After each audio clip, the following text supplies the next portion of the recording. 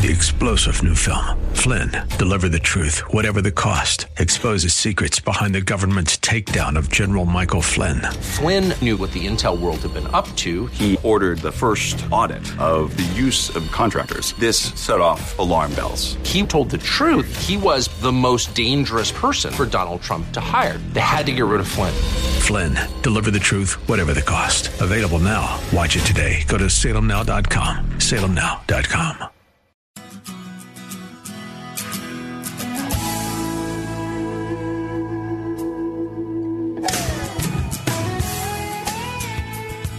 Thank you so much for joining us on Take 10. We come to you every week with a different mental health-related issue for individuals, caregivers, and others. I'm Ron Aaron, along with Dr. Jamie Heisman. Dr. Jamie is a nationally known psychotherapist and expert on addictions as well. Serves as Chief Compassion Officer for Project Omega with Wellman Medical Management. Carol Zernial, our other co-host, on special assignment at the moment, and so we're going to fly solo with Dr. Jamie. So, Jamie, it is indeed the new year. We are rushing headlong into 2023. But a lot of folks are saying, hey, you know what? Nothing's any better. It's still the same old, especially as a caregiver. So now what? You know, Ron, everything around us feels to us, like you're saying, morose, difficult, nothing changing, kind of like Groundhog Day. We look at our newspapers and see Congress at work, the same thing that they've done over and over and over again, which is very little, right? We see that we're just like every day something's happening here and that we can't, we're powerless over. It's things we're entirely powerless over. So that's why I think we see ourselves on New Year's also, these issues about ourselves that are big and broad, you know, that we never change personally. So we make these things, right, called New Year's resolutions. And my Lord, you know, we put these lofty, huge goals on ourselves when we put these lofty, huge goals on society. At the end of the day, I guess to answer your question most succinctly, we're all thinking too big. Society, ourselves, you know, making resolutions and thinking we can change society all around us. It just doesn't work that way. Human beings change slowly, okay? Sometimes organically, but definitely with purpose. As I tell my patients, it's always a 3-step forward and 2 backward process, which is fabulous progress. But Ron, to your question, that's society and that's us, that's as fast as we're going to go. So for the caregiver who says in 2023, I'm going to be more patient, I'm going to take time for myself, I'm going to relax, I'm going to take the stress out of my life, I'm going to reduce my cortisol, and then 3 weeks into 2023, nothing's changed.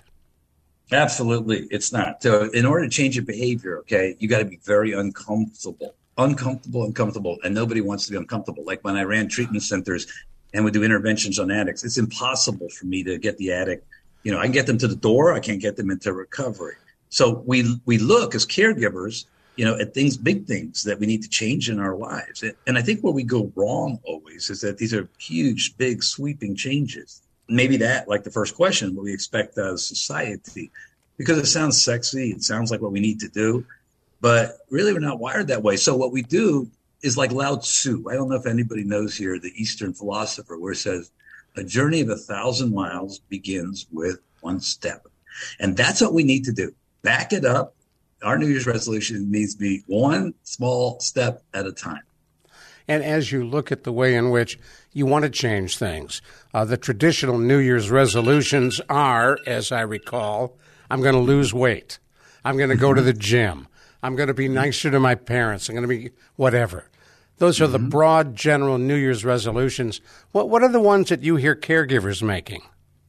Well, obviously, caregivers are making ones that allow them, I hope, to deal with their anger. I'm hoping anger management. Well, this time I'm not going to get mad at my mom or my dad or my sister or my brother. Or maybe this year I will start bringing in people into my network, like family members, long distance caregivers, you know, doctors more. I will not be about me, you know, that old political thing. I alone can do it. That's like a caregiver too. And so yeah, I remember hearing that. Oh yeah. We all heard it from someone.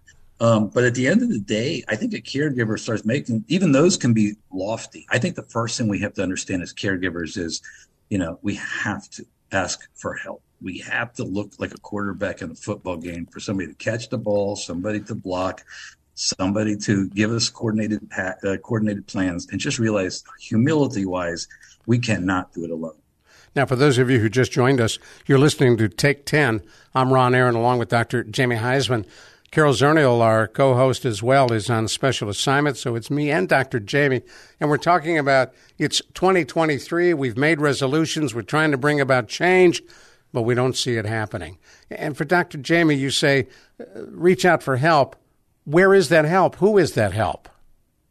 Well, in the senior world, or aging world, I should say, even in the disability world, where WellMed serves, and I'm grateful to be Chief Compassion Officer, there are phenomenal groups out there, nonprofit groups, agencies, lead agencies, even groups called like the Area Agency on Aging, which would be eldercare.gov.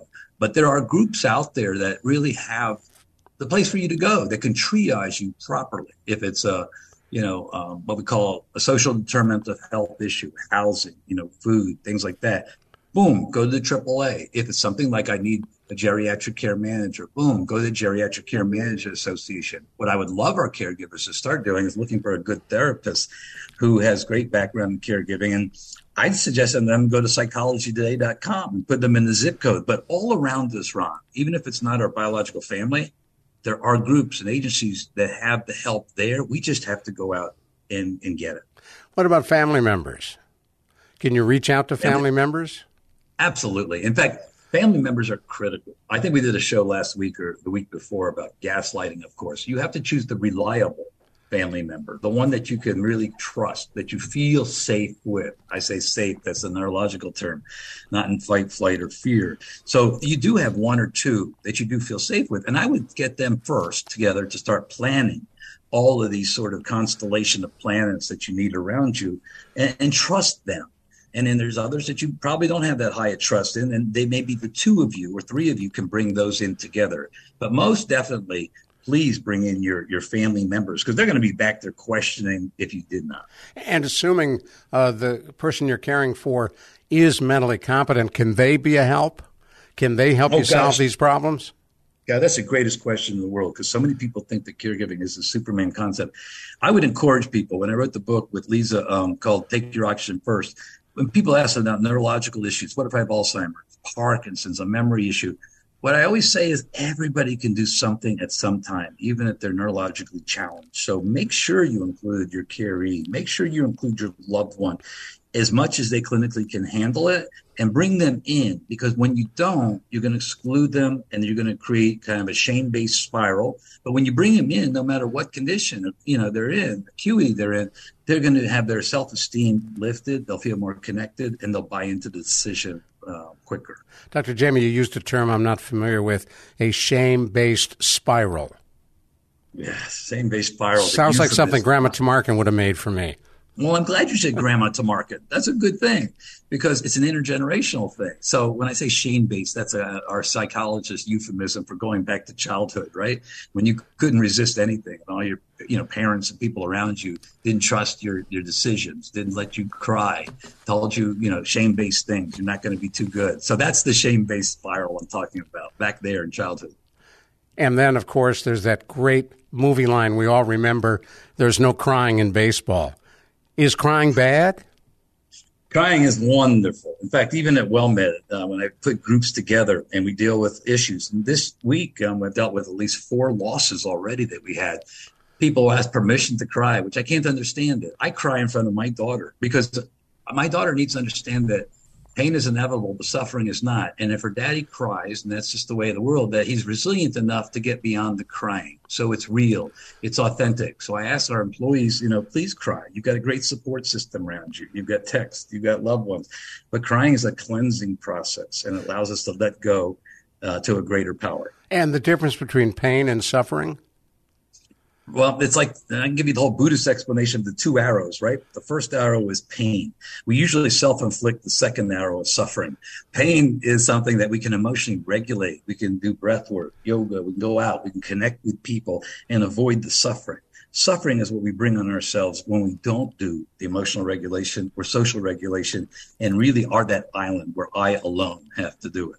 So back to 1,000 Steps, take the first one, or Rome wasn't built in a day. Dr. Jamie Huysman, thank you so much. Take 10, we come to you every week. Delighted to have you with us. For Dr. Jamie and Carol Zernial, I'm Ron Aaron. We'll talk with you soon on Take 10.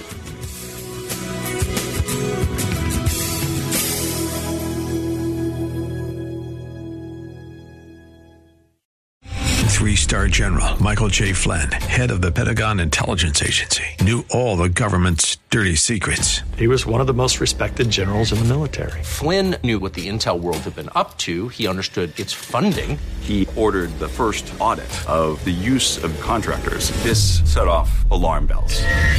The explosive new documentary, Flynn, Deliver the Truth, Whatever the Cost, uncovers the facts behind this scandal. Flynn told the truth. He was the most dangerous person for Donald Trump to hire. I find out the worst enemy that I'm going to face in my life is right here in America. They took my assessment and they wanted me to change it. And I was like, I'm not changing it. They had to get rid of Flynn.